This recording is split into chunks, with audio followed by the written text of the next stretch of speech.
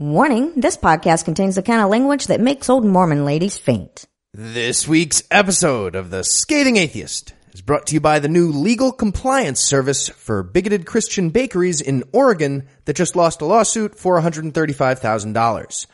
Coxers for Doxers.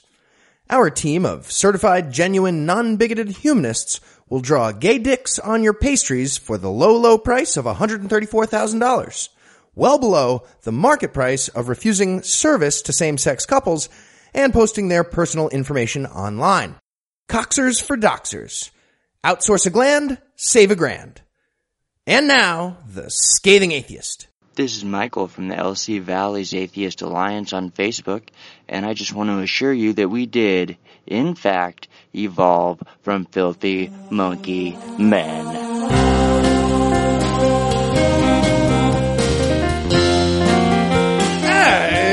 It's Thursday. It's July 23rd. And if you play Audacity with Dark Side of the Moon as the soundtrack, Ray Comfort hates gay people in perfect rhythm. Occasionally in a 7/4. It's so weird. Never seen that before. I'm No Illusions. I'm Heath Enright. And from In Bread, White, and Blue, Valdosta, Georgia, this is The Scathing Atheist. On this week's episode, we'll read basically the same letter from Paul for the 6th and 7th time.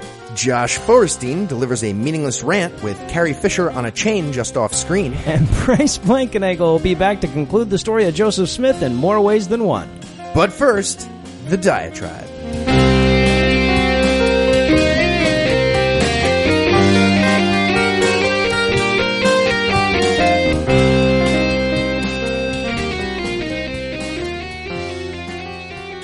You know, I've given a couple of high-minded answers in interviews before. But when it comes down to it, the reason that we started this show in the first place was for times just like this. When I first came to Heath and I said, hey, dude, we should start an atheist podcast, he basically just said, yeah, good call. But if he had asked me why, my answer would have been because once in a while I see shit online that pisses me off so much that I have to find somebody else to vent to or my wife is going to divorce me. And here I am in precisely one of those situations.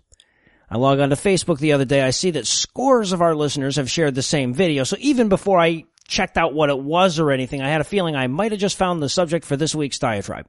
There's a good chance you've already seen the clip I'm bitching about. It's started making the rounds the day after we dropped last week's show, so it's had plenty of time to percolate through the atheist community, and a number of prominent bloggers and podcasters have sounded off on it. But in case you haven't heard about it, or in case you're listening in archives, let me lay out what's got my nuts in a bunch here. So apparently there's a show on ABC called What Would You Do?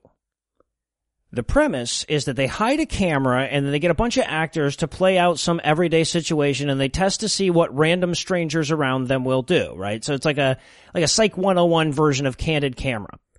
So I guess on last Friday's show, they decided to act out the following everyday scenario.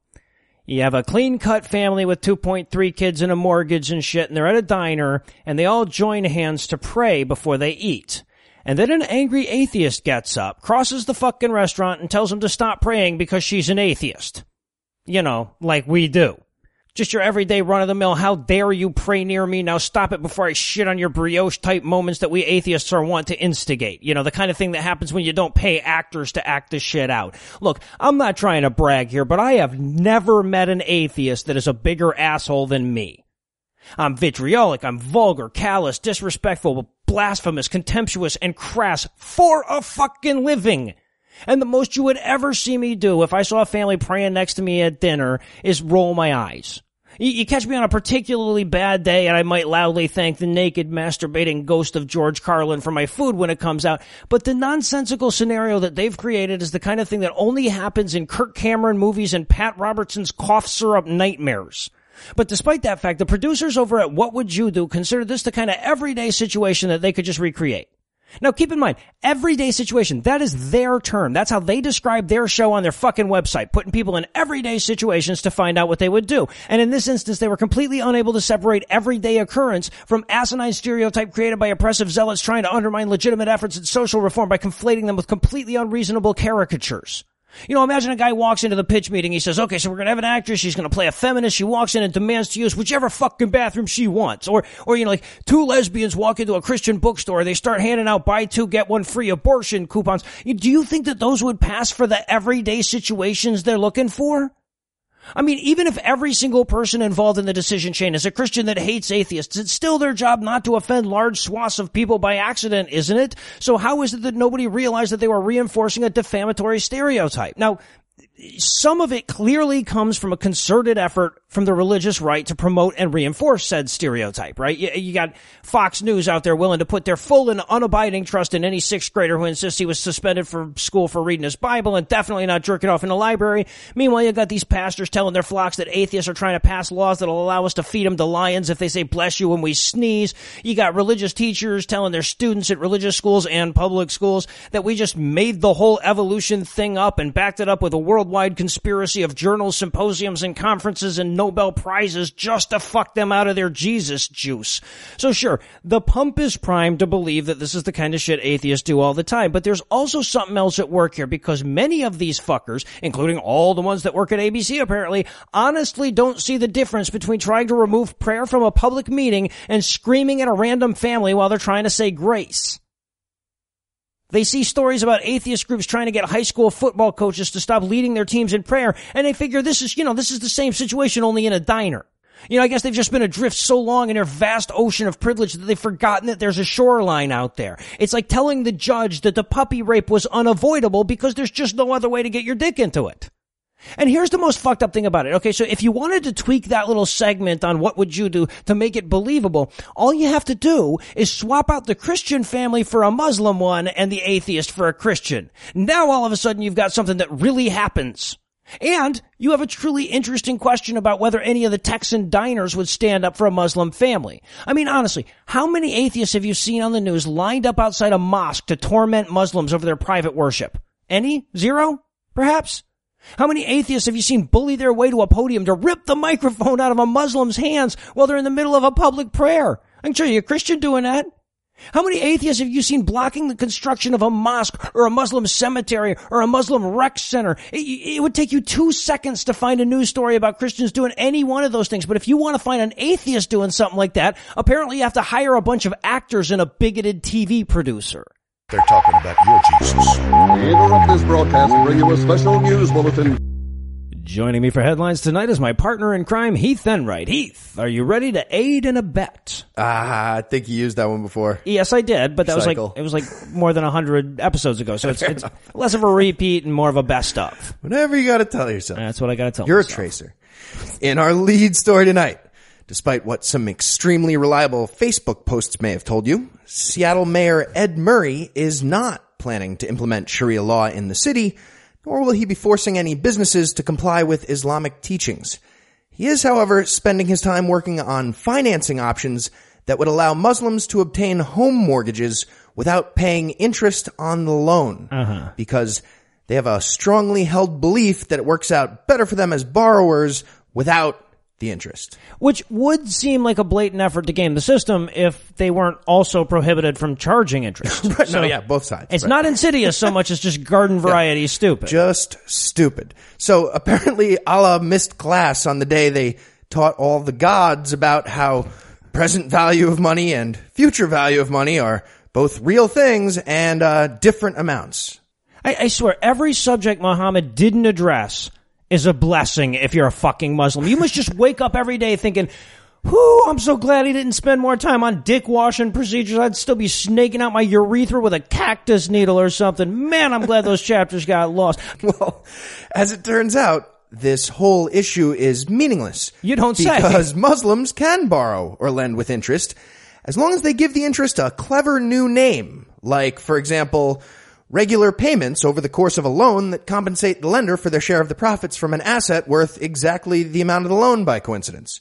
And by asset, they mean piece of paper with the loan amount written on it. In other words, wow, Muslims can't accept a loan with interest, but they can sell a piece of paper with a number on it to an investor, have that piece of paper rented back to them for a recurring monthly fee that's definitely not called interest, and agree to buy back the paper for number dollars at a future date, because that's different. I see. Than interest. You got to admit, though, that puts the Jew god to shame. You know, I mean, all you need to trick him is tie a string around your neighborhood or whatever, or put the key in your belt buckle. But to fool Muslim god, you at least need a CPA. Tricky, yeah. Yeah, exactly. Some derivatives going on. And in the Pope is gay butt sex visiting news tonight, fresh off of his fuck capitalism tour of South America, Pope Fran so far away is gearing up for a September visit to the US of A, where conservative audiences should just lap up his message of populism and climate stewardship with a spoon. Look over great. While here, the Pope plans to visit Washington, D.C. to address a joint session of Congress, travel to New York to address the UN General Assembly, and stop off in Philadelphia to subliminally indoctrinate Americans into submitting to the gay agenda.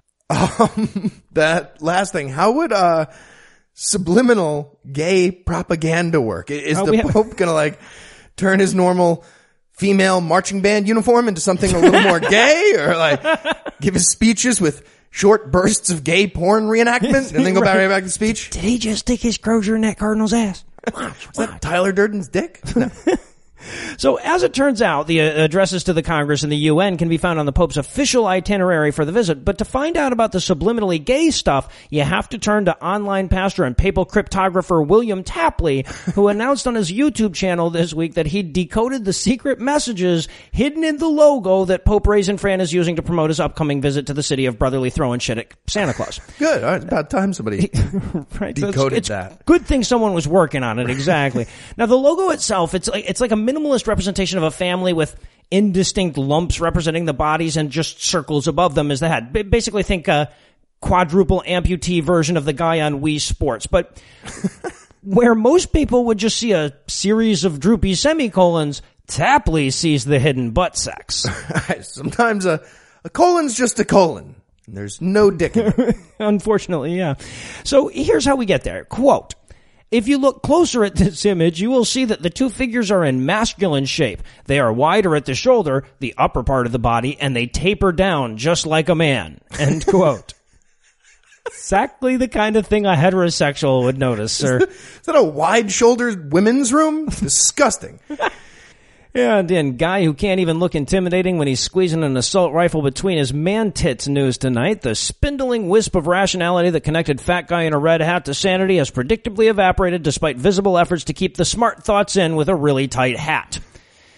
In his latest failure to orient his phone like he's shooting a fucking video with it, YouTube preacher and dishonest crowdsourcing parasite Joshua Feuerstein graduated from irksome butt fungus to dangerously untethered psychopath in a video that encouraged his followers to fight back against the gay agenda by murdering people with guns. Yeah, and the entire video was clearly just so he could use this one genius line he came up with about how his First Amendment rights are protected by his Second Amendment rights. Well, and by came up with, you mean heard someone say. And yeah. No, that's not how it works, no. by the way, at exactly. all. Not even close. But he had to deliver the big line, and he also had to pick up an object with his hand at the same time. So, he got overwhelmed and flubbed it. He totally did. Flubbed the line. One line the whole thing was for, clearly. So the video starts off with Feuerstein recalling a series of phantom attacks against Christianity. So he opens with a guy suing Bible publishers to have the word homosexuality removed. Seems unaware that lawsuit he's talking about was summarily dismissed by the courts back in 2008. And then his shit fit continues with a reference to a pastor in Idaho who was threatened with jail time for his refusal to marry gay couples, ignoring the fact that the threat was self-proclaimed and refuted by the people who actually enforce laws and thus threats of jail time. And then he capped it off by bitching about the cake bakers in Oregon who got fined for not baking a wedding cake for a lesbian couple, conveniently omitting the part where the bakers published the fucking phone number and home address of the couple. Convenient, indeed. Yeah. When he delivers these rants, by the way, he's got all these, like, head motions and facial expressions. It seems like he thinks his words are all rhyming, like he's in a rap battle or something. It seems like he thinks that's what's happening, but in reality, none of those things are happening. So, I think someone needs to tell him that well, for our sake, I hope that nobody rhyme, and does. He's not a rapper. Now, let's be clear here. Like, the fact that he's inaccurate in his rant just makes it a fat guy in a red hat video. By itself, that's not even, worth mentioning on the show. Except that he then whips out a fucking assault rifle and suggested Christians just murder their way out of this pickle. He goes on to promise that he wouldn't back down any further, which the casual observer would just assume is because he was rendered inambulatory by the exertion of the aforementioned head dynamics. Then he also urged his viewers to draw a line in the sand presumably because he can't bend over that far without a harness to bring him back up. It's one time. He goes that far down only once. Yeah, he held the gun up in the frame for about 15 seconds before he became visibly winded and had to put it back down so he could catch his breath and finish ranting. That definitely happened. Now, perhaps the most unintentionally hilarious moment in the entire video came towards the end as Fat Guy in a Red Hat expounded on the conspiracy that underlies the whole gay agenda. And as it turns out, it's not about equality. It's about making Christians look like stupid bigots. That's right. The blubbering dumbass whose jowls are touching both frame lines of his vertically shot video as he jostles them about like droopy dog eating pussy, and who is exhausted to the point of perspiration by the physical demands of sitting still and talking, thinks that we need a worldwide conspiracy to make him look stupid. He's having a lot of trouble. Oh my God. It's a really funny video, except for he's telling people to kill other people and in his it. Face doesn't quite fit in the frame. Fat Hitler or something. The easy way. And from the Anal P-Robes file tonight, host of the 700 Club and guy with the facial topography of an upside-down Klingon, Pat Robertson, has been oddly quiet recently in the post-gay marriage ruling meltdown department. Okay, wait, I'm sorry, but I'm going to have to stop you right there because there's nothing odd about a dead man being quiet. That's what they're supposed to do. Yeah, the fact that they keep getting sounds out of the mouth by blowing that billows up his ass is the crazy part. And never mind, they can't make the words come out sane. It's still a pretty impressive trick. Well, I guess somebody reminded Robertson's lawyer about the hateful analogy quota in his contract. So this week, the ass billows guy was ready. While taking a call about the recent Planned Parenthood video controversy, P-Robes responded with the standard tirade against the Roe v. Wade decision, and then, remembering the quota thing, he transitioned smoothly. Speaking of abortions, gay people are getting married. Can you believe this? From there, he was able to hit all the old favorites like gay marriage equals pedophilia, gay marriage equals polygamy, and of course, gay marriage equals sex with goats. Check, check, check. Paycheck. It's funny. Some of the running gags on this show give me fits, right? I'm dying for Pope Frant Touch This to keel over or retire or something so I can just get a new nickname base to work with. But when it comes to the Pat Robertson's face doesn't fit jokes, that dude could outlive both of us and we would never run out. Very likely. Kudos on the upside down Klingon one though. That might be the new bar. Appreciate it. And as we confer on what the name of the trophy for best the guy who taxidermied Pat Robertson's face ran out of polyfoil joke should be, we'll hand things over to my lovely wife, Lucinda. A man wrote the Bible. A whore is what she was. If it's a legitimate rape. It makes you a slut, right? Cooking can be fun. Hey, I'm proud of a man. This week in misogyny. I've never understood it. They say that God made human beings in his own image. So, is God some kind of self-loathing, verbally abused, overweight, middle-aged, shame-riddled wreck or what? I mean, if we're all made in God's image, what the fuck is wrong with the way we look? I made you in my image. Now cut that thing off your dick. I made you in my image. Now don't you dare make me look at your ugly scalp. And most of all, of course, I made you in my image. Now cover up your naughty bits. The bits that are directly connected to your naughty bits, the parts that kind of remind me of your naughty bits, and the parts that remind me that you have naughty bits. Then cover those coverings with another covering. Because I modeled you after myself, and I disgust me. People all over the world are dealing with this to varying degrees, of course, but I think we can all agree that women in Muslim-majority countries are getting way more than their fair share. So the women in moderate Muslim countries look at the fundamentalist countries and see them making it illegal for women to leave the house without looking like Jabba the Hutt in a ninja suit. So they're understandably hypersensitive to anybody overly concerned with their hemline. Which is why activists started sounding the alarm as soon as women in Kuala Lumpur started getting turned away from government buildings because their skirts were too short. This is a signal of a much larger movement toward conservatism that's leaving everyone in the country with a vagina, familiarity with Saudi Arabia, or both terrified. Meanwhile, back in the U.S., we're fighting hard not to head in the same direction. You could reasonably argue that as a whole, our nation is improving in this department, but I'm willing to bet that if you're a woman in rural Texas, you haven't noticed. Throughout the South and the Midwest, local and state governments are hard at work dismantling women's rights, shutting down women's clinics, and enshrining patriarchy into law. Now, usually that's done with an air of head patting, a bit of, don't you worry, young lady, we big, strong men know what's best for you. And they have a deep pocket full of patriarchal platitudes to justify it. But one of their favorite go-to arguments got a lot harder to justify this week thanks to a study from the University of California, San Francisco School of Medicine. The survey followed more than 600 women who had abortions from 30 different facilities for 3 years. Along the way, researchers assessed how the subjects felt about the choice they'd made to terminate the pregnancy. The final result? More than 90% of the women thought it was the right decision in both the short term and the long term. Anti-abortion activists love to paint the picture of post-abortion women drowning in regret for the rest of their lives. But the numbers don't bear it out at all. And now that there's scientific data that disproves that cliche, I'm sure they'll stop using it altogether. Now, when it comes to regretting not aborting a fetus, well, you'll have to ask Ken Ham's mom about that. That's right, full-time child de-educator and part-time Bill Nye's bitch, Ken Ham has wiggled his way into this segment this week with a blog post explaining why childbirth is painful. And as it turns out, it has nothing to do with the fact that vaginas aren't baby head sized.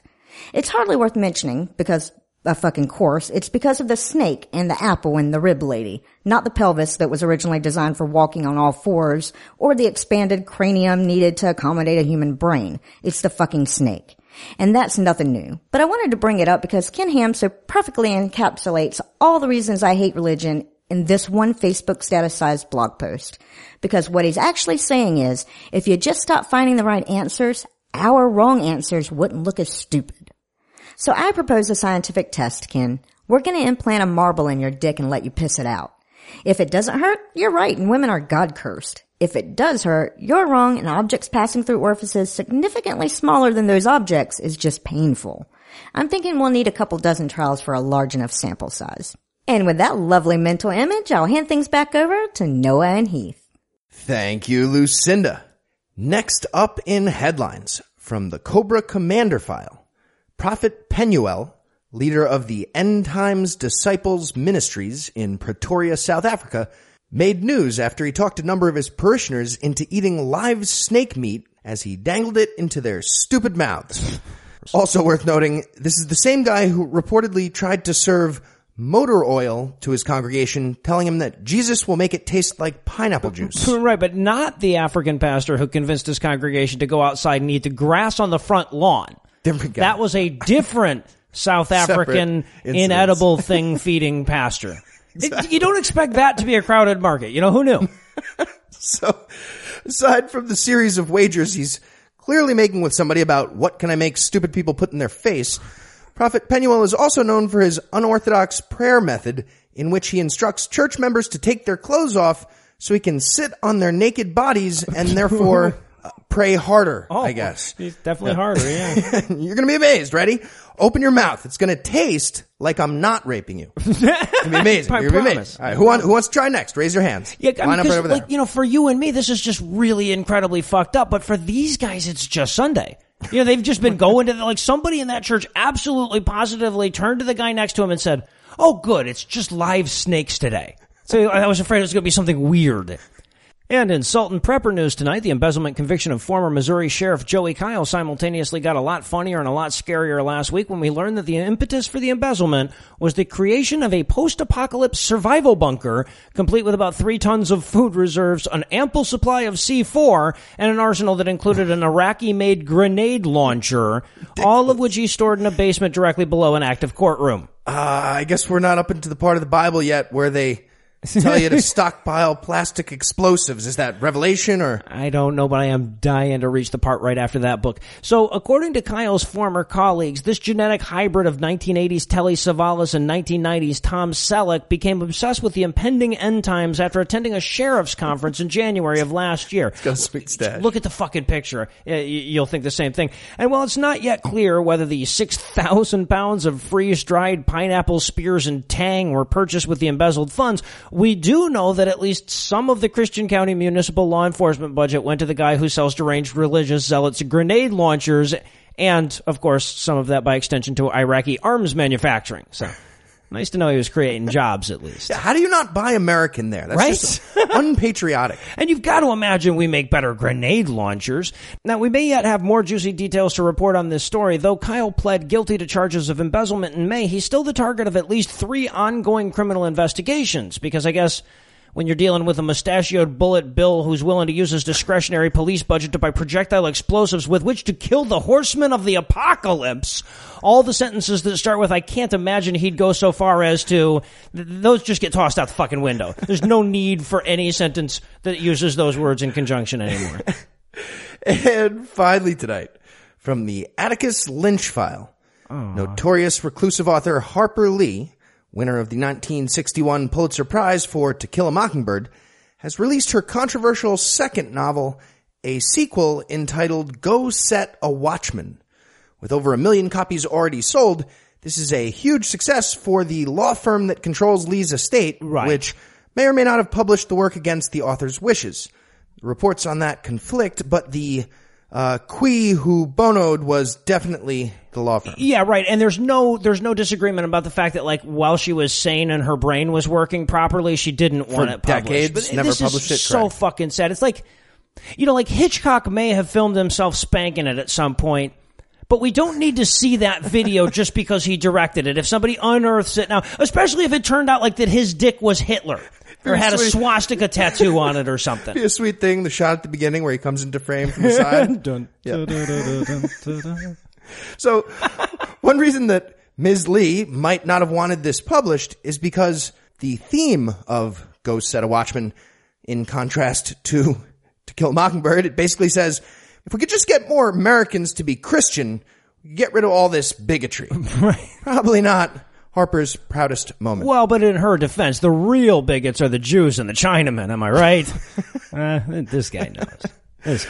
Also worth noting, many readers found they preferred Atticus Finch as a great hero of American literature and not so much as a kindly old racist like he's portrayed in this new release. Yeah. So, probably not looking at another Pulitzer. No. But if nothing else, this one will probably go over better with Alabama school libraries than the original.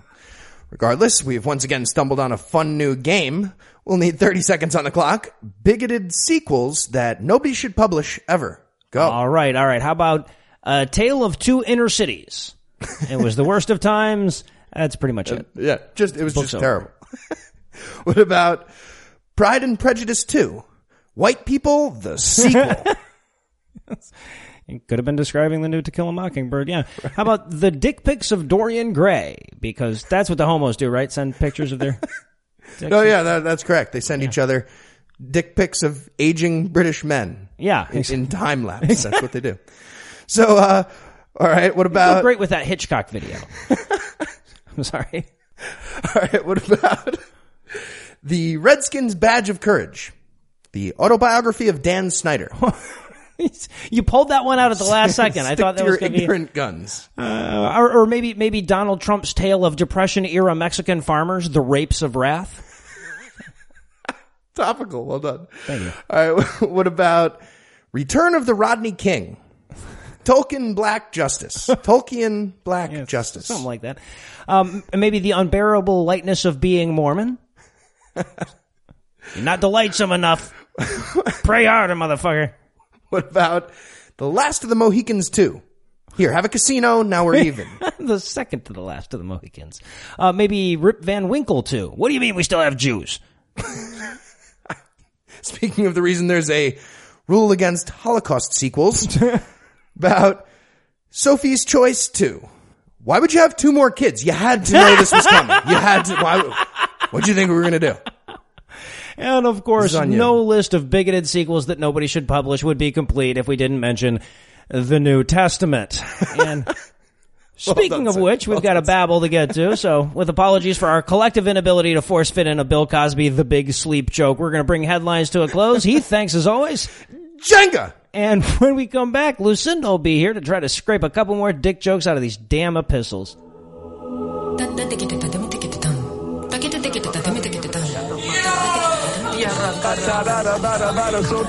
Holy Babble.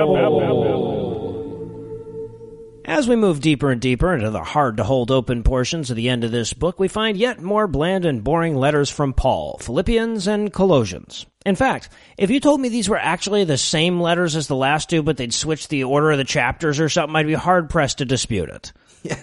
Even after Paul's first 5 letters set up the perfect scenario for more identical letters, these two seem to fall flat somehow. It's disappointing. Now, normally I'd spend a few seconds on a quick summary of the books we're about to go over, but since absolutely nothing happens in them, there's nothing to summarize, and I can just skip straight to introducing my lovely wife, Lucinda. Lucinda, welcome back. Did they just not have etc. back then? Really, you could have just ended Romans with etc., and we could have skipped straight to Revelations and been done with it. Would have been nice. Just check those Annals of the Kings of Judah, you're done. Yeah, exactly. But instead, we're stuck with Paul sitting in a prison somewhere and scrawling out a letter to the Philippians. So at first it just seems all self-pitying when he whines about being imprisoned for his love of Christ. But by the end of it, it feels a little less like arrogance and a little more like an overzealous effort to say, don't believe the people who say I was arrested for stumbling around drunk with my dick out. Right. That's ridiculous. Doing the naked marathon, I got diverted. I don't know what happened. There's an inordinate amount of passive-aggressive compliments, too. Like when he says, I'll send Timothy around to check on you, since nobody on earth except me and Timothy give a shit about you. Right. And then he tells them, oh, hey, you guys remember Epaphroditus? The guy who, with the near fatal communicable disease that I was telling you about? I'm going to send him your way, too. Make sure you give him a hug and a big really sloppy kiss there. Yeah. Although, I've got to admit, this part came with a rare piece of common sense advice from the Bible. Paul's basically saying, we've been kind of vague, baiting the pros and cons, but we're making an official call on this. Don't let any dudes mutilate your penis. Don't do that. We're doing it. Trust me, I used to be a Jew, and that kind of thing can get botched. I've heard it. Finally put the hammer down on that one. And then he says a lot of confusing nonsense about how great Jesus is, which I was dying for. Just summarize this entire testament. Yeah, right. No, yeah, we've had plenty of that. But there's also this weird thing where he keeps forgetting that he's supposed to be okay with dying. Mm-hmm. You know, he's not sure if he's going to get killed or whatever for whatever landed him in prison, the naked dick flopping around or the loving Jesus, whichever it was. So he keeps saying shit like, man, I really hope I don't die. And then he's got to backtrack for a few paragraphs. And by that, I mean that I really don't give a shit, and it's totally fine if I die because Jesus in heaven and yada, yada, yada, which will be way better than this life that I'm desperately clinging to. But woo, boy, it would be nice to also not die so that, you know, I can hang out with you guys again or something. Don't get me wrong, I cannot wait to be tortured and killed. Yeah, of course. Then again, if I skip that stuff, there's no chance I'd be stepping on the Savior's toes. Horrible death is kind of his thing. He doesn't want me to... So hard to decide. And this annoys the fuck out of me. Almost all of the moral advice in the epistles is completely meaningless. It's like getting directions from my sister-in-law. And they'll just say, like, turn at Main Street with no reference to, like, left, right, north, south, or anything like that. It's stuff like, it's like, stand firm in the Lord. Like, what the fuck does that even mean? Keep driving for about 45 minutes. Doesn't matter what speed, whatever speed, 45 minutes no matter what. Then take the fork, and when you cross the railroad tracks, it means you're not there yet. Stop giving me useless information. You've gotten directions from her, too. There's also these parts that read like he's writing to a girl that broke up with him back in high school, but he still hasn't quite taken the hint yet. In chapter 4, verse 10, he says, quote, "Indeed, you were concerned for me, but had no opportunity to show it." End of quote. Like, isn't that something they should tell you? Right, yes. Isn't that from Paul's end exactly like them not giving a pigeon's turd about him? Yeah, right, exactly. He's rationalizing not it or me, something. it's you. Yeah. And I guess we get to close on that little puzzler because that's all Philippians we get. That's it. Yeah, but have no fear because we have way more exact same shit coming up with Colossians. Again, etc. That's all we need.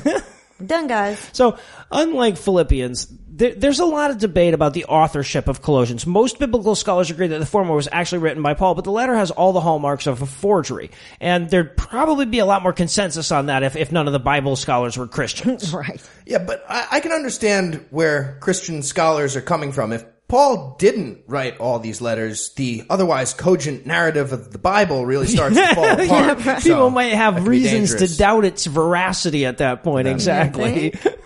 So this one starts with the typical several pages of ass-kissing we've come to expect from Pauline epistles. But it's a little more passive-aggressive than usual. He says a lot of stuff like, ever since we heard about you guys, we've been praying that you would be smarter than you are now. And I'm sure you'll get there eventually. So close. We keep praying. It's going to work. And there's also a little sprinkling of like, remember before you were Christian when you were evil and worthless? There's a lot of that in there too. And this is where we learn that God is finally getting a little too senile to fulfill his duties, so they had to put him in a home, I guess. And therefore, Jesus now has power of attorney over all that old Jewish stuff. Yeah, right. Like, which, by the way, doesn't count anymore. Yeah, never happened. It's a smart move, legally, that they made there. Yeah, and this has become a big pet peeve for me. And we get it all through the New Testament. Paul, or whoever's pretending to be Paul for the purposes of this letter, says, yes, even before you were born, you were sinful and broken, but God has forgiven you. So if I build a porch and the porch collapses, I get to blame the porch, right? Yeah, right, exactly. Not my fucking fault. You, random stranger there, I just decided you owe me $1 million, and I've also elected to forgive your debt. How awesome am I, huh? Forgiving what debt? Exactly. You're welcome. Here's your bill. It's about 10% of your lifetime earnings. Yeah, an occasional bull. Also, and this is important, don't be fooled by human ways of thinking. It actually says that. Yeah, and then we get one of those rare morality bits. Yeah, but it's just more self-evident shit. Like, I'm reading through it thinking, you know, some poor dude had to carry this letter all the way to Colossae or whatever the hell it's called just to remind them that God doesn't like malice, evil deeds, and greed. Yeah, but if you keep reading, you get to the less moral shit, signaled by the verse that's currently used to justify marital rape, by the way. One of the verses that's currently used to justify marital rape. Now, in fairness, though, that passage also says the wife is allowed to be, you know, somewhat resentful, within reason, about the non-consensual sex. And the husband isn't supposed to take it out on her. Right, yes. Beyond the original raping. So, or future it's rape. nice. You know, there's a little bit of a feminist message coming through. Right. Shines through at the end. Right. But that's just there to warm you up for the full-throated slavery endorsement you get at the end of chapter 3. Yeah. This is where we get the whole, slaves obey your masters even when they aren't looking because God's still watching you and he's judging you by how vigorously your enslaved ass is scrubbing those decks. Master paid for those 24 hours, so really be stealing. Technically, according to my 10, yeah, exactly. And it reminds masters to treat their slaves justly because they too have a master in heaven. And at a glance, that sounds kind of good if you accept that you're, you know, talking to a slaveholder to begin with or whatever.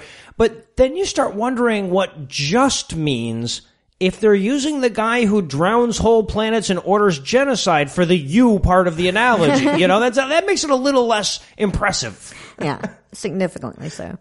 And then we close with an entire chapter of love to dad type shit. Yeah. Over. Done. And here we are, 2 epistles later with no new information that we didn't already just read. In fact, there's nothing in this one that we just didn't read in the last one. So yes, somehow the New Testament has found a way to be more repetitive and less applicable than the Old Testament. That is a feat I would have deemed impossible when we finished with Malachi. It's like Paul learned nothing from the Old Testament about pacing. If you're going to have a series of extremely boring letters, you're going to need to, you know, pepper in some exciting stuff like census data, or you're going to lose everybody's attention. For example, or at least a talking animal or something. So we're going to mercifully shelve our Bibles for a couple of weeks. This segment will return in 3 weeks with the last of the Pauline epistles and the anti-penultimate installment of the Holy Babel. How about that shit? Great. Heath, Lucinda, thanks again. You're welcome. Love this book. And when we come back, Bryce Blankenagel will be here for the happy ending he promised us last week.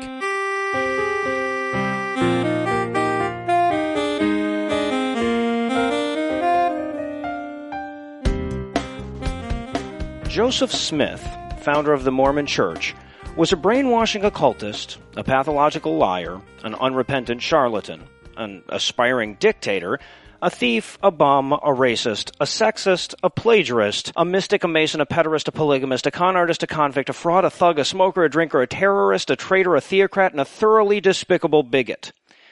But was he a murderer? Well, we're going to tackle that question and several others tonight in the exciting conclusion of the Carthage jailhouse shootout. And joining us once again this week to finish the twisted tale is Bryce Blankenagel of the Naked Mormonism podcast. Bryce, welcome back. Thank you for having me once again, Noah. So, now when we last left our anti-hero, he was trapped and hopelessly outgunned. If everyone recalls, of course, somehow despite being locked in a jail, he's armed with a 6-shooter, and he'd been drinking all day. Shot rings out from the angry mob below, and the jail guards abandoned them, and on that dramatic note, I'm going to hand the narrative back to you, sir. Sounds good to me. Thank you very much. So, we have the 4 gentlemen, Joseph Smith, Hiram Smith, his older brother, William Richards, and John Taylor. So when the mob runs up the door after firing their warning shots, all 4 of these guys ran to the door to try and hold their shoulders against it to, block the intruders or, at least impede their progress a little bit.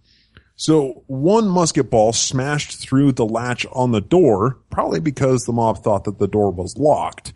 So at this, of course, this freaked all the guys out, and Joe, William Richards, and John Taylor continued holding their shoulder against the door, but Hiram, Joe's older brother, ended up kind of backing away from the door while still facing it because I presume he was freaked out. He had the adrenaline pumping. He was about to get killed. Right. So what ended up happening was the second ball smashed through the center of the door, and it struck true. And this hit Hiram just underneath his left eye and embedded in the back of his skull. Another ball smashed through the window from outside from the mob that had gathered outside of their window and struck Hiram on his left flank, which tore all the way through his body and hit his pocket watch in his breast pocket, shattering it into 1,000 pieces. He fell backwards to the floor, exclaiming, quote, "I am a dead man," end quote, and laid on the floor profusely bleeding. His bloodstains remain on the floor of the jail to this day. All right, 1 down, 3 to go. Right. So, nearing death at this point, another ball crashed through the door and grazed Hiram's chest and embedded into his head through the bottom of his throat. Ew. Surely dead and motionless by this point, a final subsequent ball lodged into his left leg. Knowing, of course, that Hiram was dead or soon would be, Joe stoically stood up and strode over to the door that was being pushed open by the mob. He pulled out the 6-shooter from his pocket and shoved the muzzle of the pistol out the small opening in the door. He snapped off all 6 chambers, but of course, unluckily, 3 of them misfired. The 3 balls that were fired into the mass of bodies in the narrow stairwell struck flesh, killing 2 men and wounding another man. Okay, now, I know that the Mormon apologists hotly dispute the claim that he actually killed anybody, even though they freely admit that he fired a gun into a crowd of people hoping to kill some of them. So how do we know what we know on this subject? How do we know what happened to these guys? Well, it's kind of tough to tell because we have to take it from a couple of different sources. But what I would like to do is pull another quote from History of the Church. And when I say History of the Church, this is the church published history that they themselves have recorded and published. So this was recorded in History of the Church, Volume 7, page 102. This was John Taylor's recounting of the situation. Quote, "He," meaning Joseph, "however, instantly rose, and with a firm, quick step and a determined expression of countenance, approached the door, and pulling the 6-shooter left by Brother Wheelock from his pocket, opened the door slightly, and snapped the pistol 6 successive times. Only 3 of the barrels, however, were discharged. I afterwards understood that 2 or 3 were wounded by these discharges, 2 of whom, I am informed, died." So that was John Taylor, an eyewitness and the third prophet of the church. I'm sorry, now he would have been, just to play devil's advocate, he would have been a witness to the events, but not to the death of those 3 men. So he is just recounting what he heard secondhand in that part, right? That is true. However, he also became the third prophet of the church, and it is stated by the church itself that anything that is written by the hand of a prophet is considered to be revelation, divinely revealed from God, and therefore scripture and irrefutable. All right, well, there you go. Use their own weapons against them. Yeah, and that's what's so easy and great about the history of the church is you can, anything that I talk about in my show or that we're talking about here today is all recounted in their own history. Right. They can't really dispute it if they themselves are the ones that recorded it. Yeah, it would be nice if we had, like, Jesus' arrest records. I mean, assuming that Jesus existed. But it would be so nice if we had those kind of historical records like we have for the Mormons. My guess is if there is such a dude, he wouldn't look much better than Joseph Smith. I'm willing to agree that you're probably right. I mean, because when you hear the Mormons tell this story, Joseph Smith is a martyr that willingly goes to the jail knowing that he's going to be butchered. That kind of conflicts with the idea of a guy standing at the door and firing 3 shots down, trying to kill as many people as he can before they come in and shoot him. Not exactly what they said. But I imagine that's probably what really happened with Jesus. Whacked a dude's ear off, and then they said, we'll tell him later that you put the ear back on or something. So Joe has just fired his gun into the stairwell. If we believe common sense, he fires 3 times into a crowded stairwell, probably killed somebody. But if we believe the Mormon account, he's got all the aim of an Imperial stormtrooper.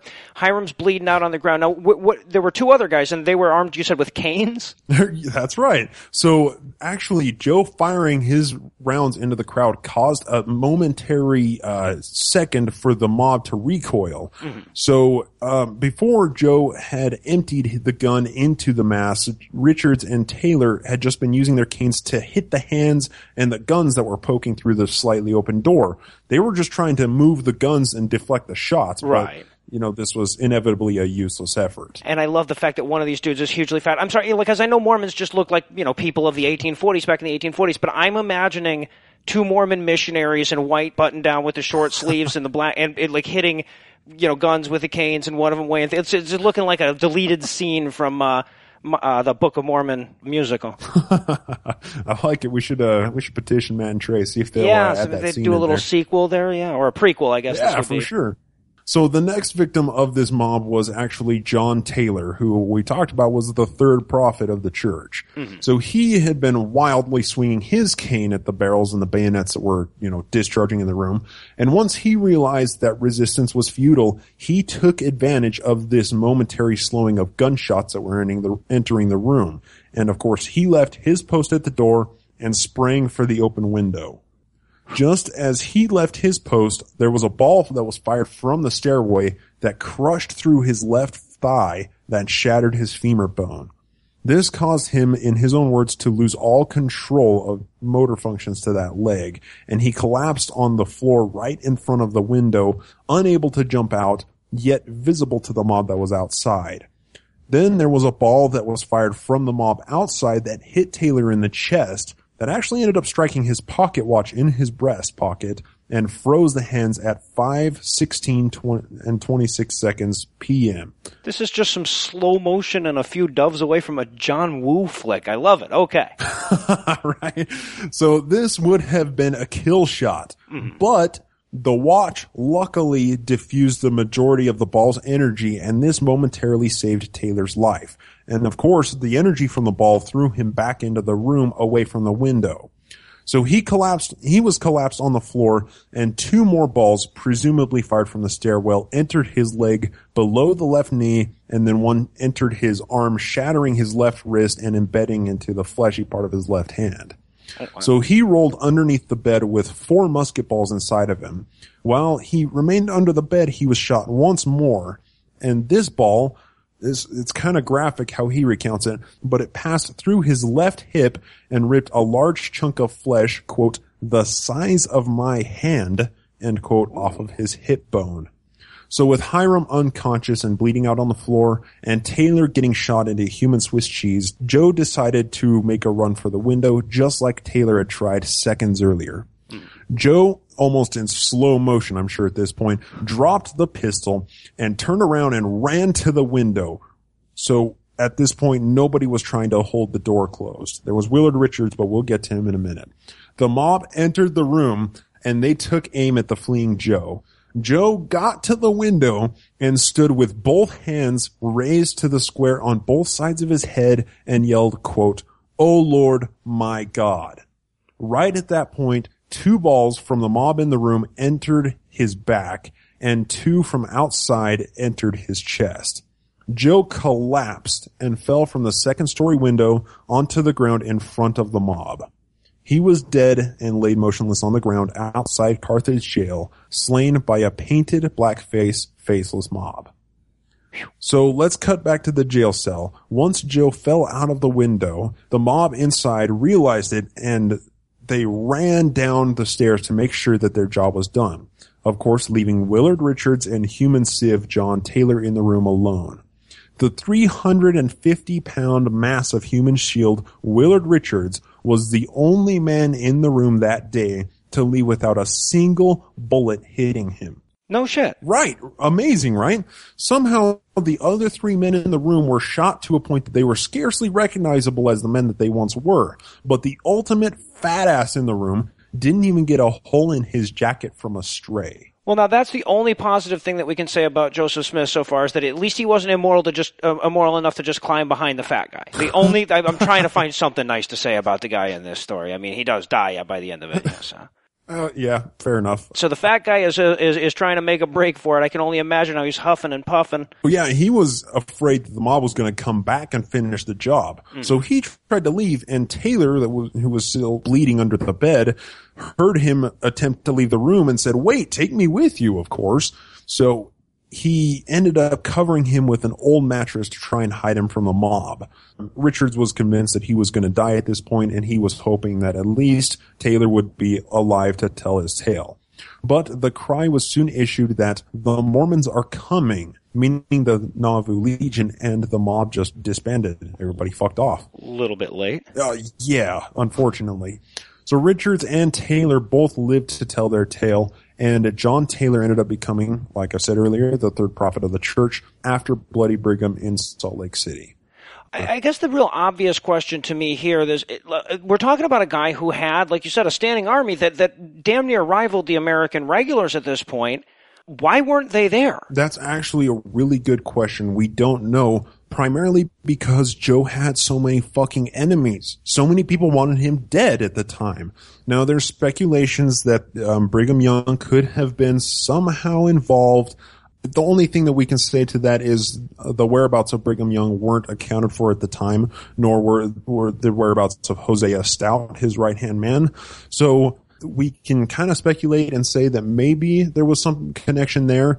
And then we also have the fact that Willard Richards, the only guy that wasn't shot, that ended the entire day completely unscathed, was the cousin of Brigham Young, and it ended up holding a leadership position in the church. So there's possible ways to say that Brigham Young might have had some sort of connection with it, but we can't say anything definitively, of course, because Brigham Young was really good at covering his own tracks. Now, I know that the Mormons try to make this sound more like the end of Braveheart than the end of Butch Cassidy and the Sundance Kid, but I'm curious how the real history that you've uncovered up to this point compares to what you were taught as a Mormon growing up in the church. Did they tell you at all about the Carthage shootout? Honestly, it doesn't compare at all. I mean, I wasn't told who was trying to kill him. It was just, well, Joseph was arrested because of persecution against the church, because people didn't think that he was a real prophet. Then a mob gathered, then they ran up to his jail cell, and then they shot him, and he fell out of a window. And that was it. That's all I knew. And you can confront them with it, and they'll own up to it honestly and say, yes, well, okay, he did have a pistol that was smuggled in, but they never reveal it right offhand and come by it honestly. You have to ask, you have to dig, you have to know the reality of the situation before you can investigate what they're actually reporting and the veracity of their claims. Yeah, right, because who would think to themselves, well, gee shucks, I wonder if he had a gun in that prison. Yeah, exactly. Right, and they actually have the gun in their own museum of the Carthage jail. Really? They have the gun itself. They have the watch from John Taylor that's frozen at 5:16 p.m. They have all of the artifacts from that day, but they just don't say anything about it. There's just like, here's a pistol, here's some clothes with some bloodstains on them that might have been Joseph's. Like, that's it. Yeah, no, I guess it certainly fucks up the whole murder tale. And it's also worth noting that this is only one of the many fucked up stories in Mormon history, and I would say by no means the most fucked up one. No. So if you'd like to learn more about the various ways that Scientologists ain't got shit on the Mormons, be sure to check out Bryce's show, Naked Mormonism. You'll find that on iTunes, Stitcher, and of course linked in the show notes for this episode. Bryce, thanks again for joining us, man. Absolutely. Thank you for having me.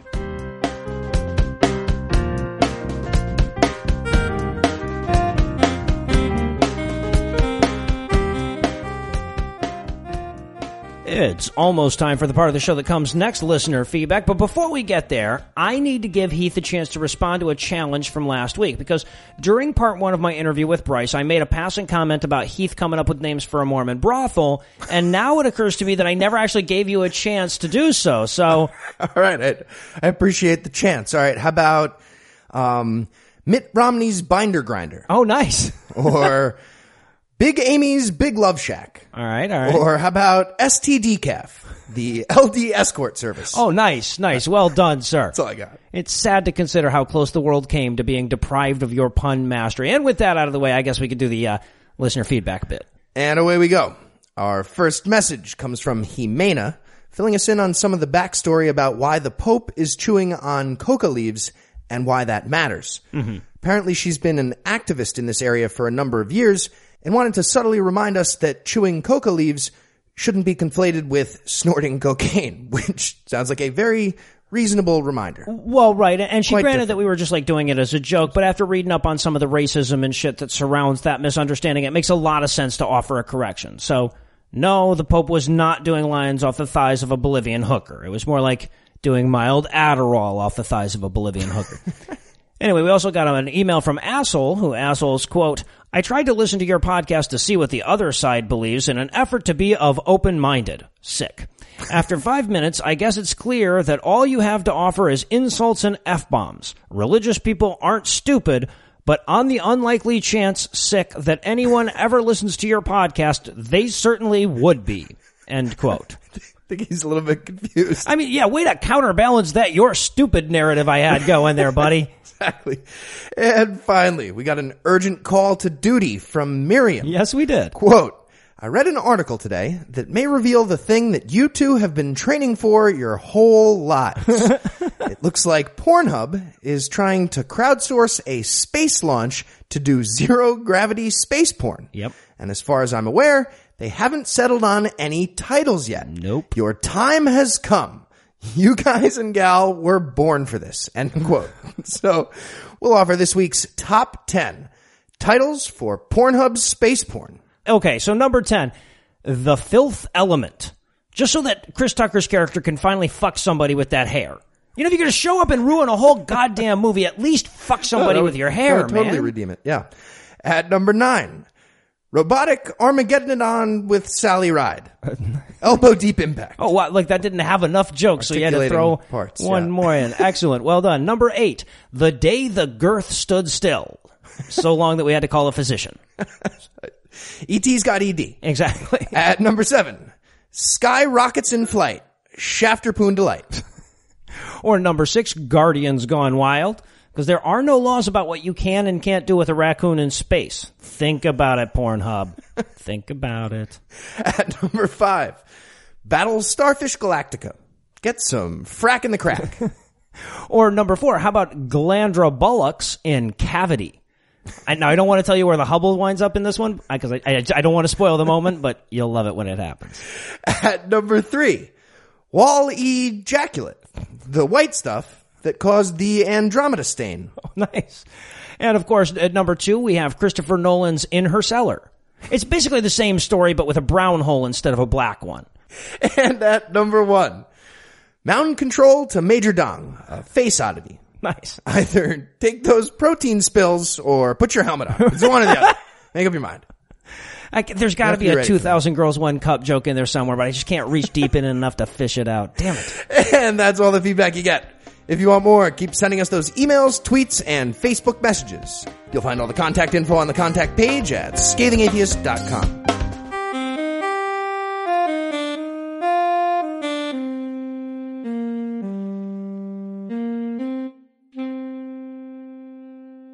Before we smash the plates tonight, I want to thank the New Testament for being way shorter than the old one.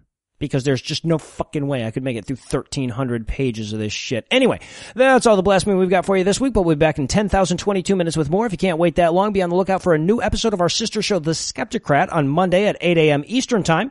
Do believe we will be making a big, exciting announcement at the end of that episode, so you probably want to check that out. Otherwise, you won't know what the big exciting announcement was. Of course, I just can't call it an episode if I don't thank Heath one more time for always giving us 2 testicle jokes for the price of 1. I need to thank the lovely Lucinda Illusions for lending us her dulcet tones, her coquettish laugh, and her vitriolic dick analogies once again this week. Another big thanks to Bryce Blankenagel of the Naked Mormonism podcast for joining us once again this week. If you haven't checked his show out yet, there's still time to correct that oversight. You'll find a link on the show notes for this episode.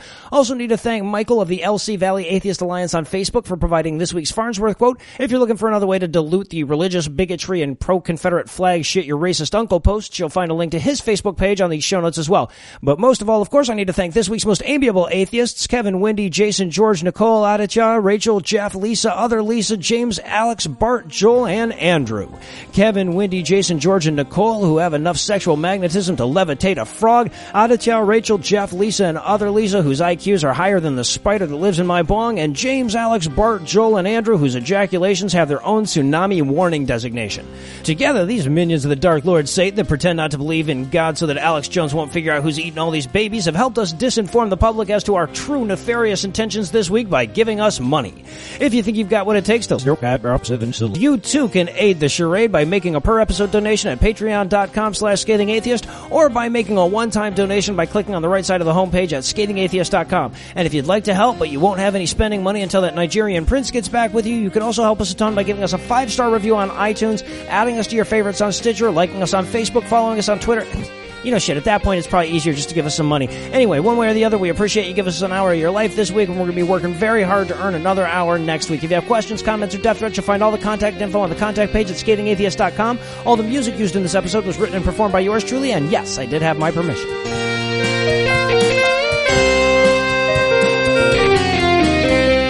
All right. That's why I own my computer. It's for the pointy dicky stuff.